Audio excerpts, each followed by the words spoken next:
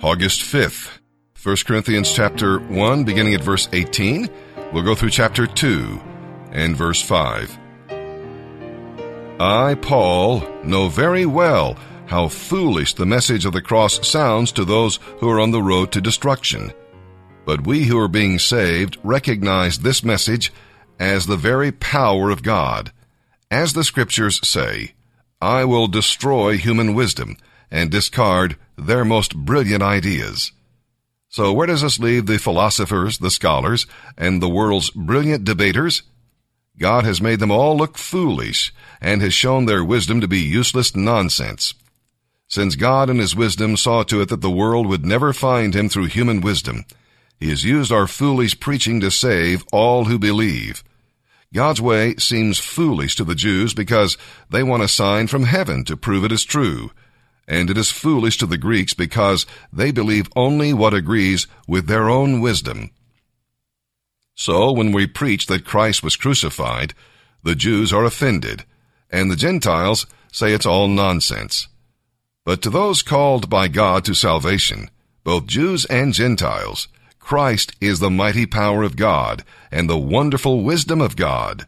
This foolish plan of God is far wiser than the wisest of human plans, and God's weakness is far stronger than the greatest of human strength. Remember, dear brothers and sisters, the few of you who were wise in the world's eyes, or powerful, or wealthy when God called you. Instead, God deliberately chose things the world considers foolish in order to shame those who think they are wise.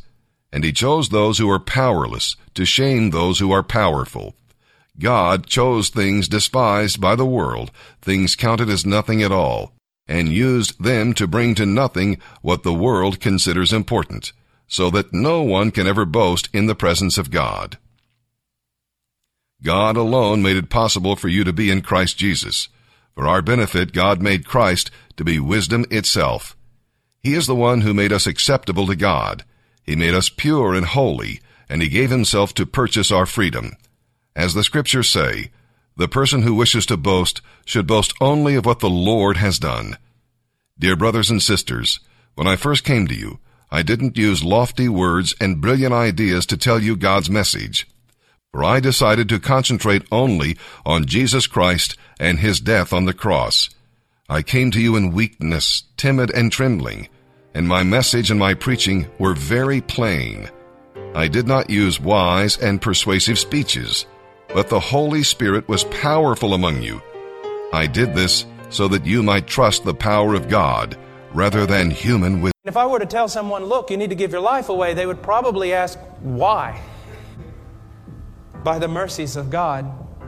Because of God's mercies demonstrated to you through Jesus Christ, give your life away. You say, well, what are these mercies? First of all, it's a plural. The multifaceted mercies of God. I mean, it doesn't matter how you look at it, you're always going to come up with a bigger and better picture. You look at mercies of God from one side and you think, well, maybe it's one-dimensional like most things in our life, but then you get behind the thing and you realize you discover something completely new. And then you go to one side or another, or you go below and look up, or you go up and look down, and you try to grasp, comprehend the beauty of this mercy that's been given to you. And you say, what mercy? The fact that we were all lost and deserved condemnation. The fact that we could not save ourselves by our own works and didn't even want to. The fact that God sent His only begotten, precious, holy Son to die on a tree carrying our sin and condemned under our judgment. And when He died, He paid the price, and after paying the price, He rose again from the dead, and 40 days later, He was exalted in the heavens. He sat down at the right hand of the Majesty on high, and He sat there as God's man for you. And He ever lives to intercede on your behalf. Now, do you need more motivation? Because if you do, you're lost.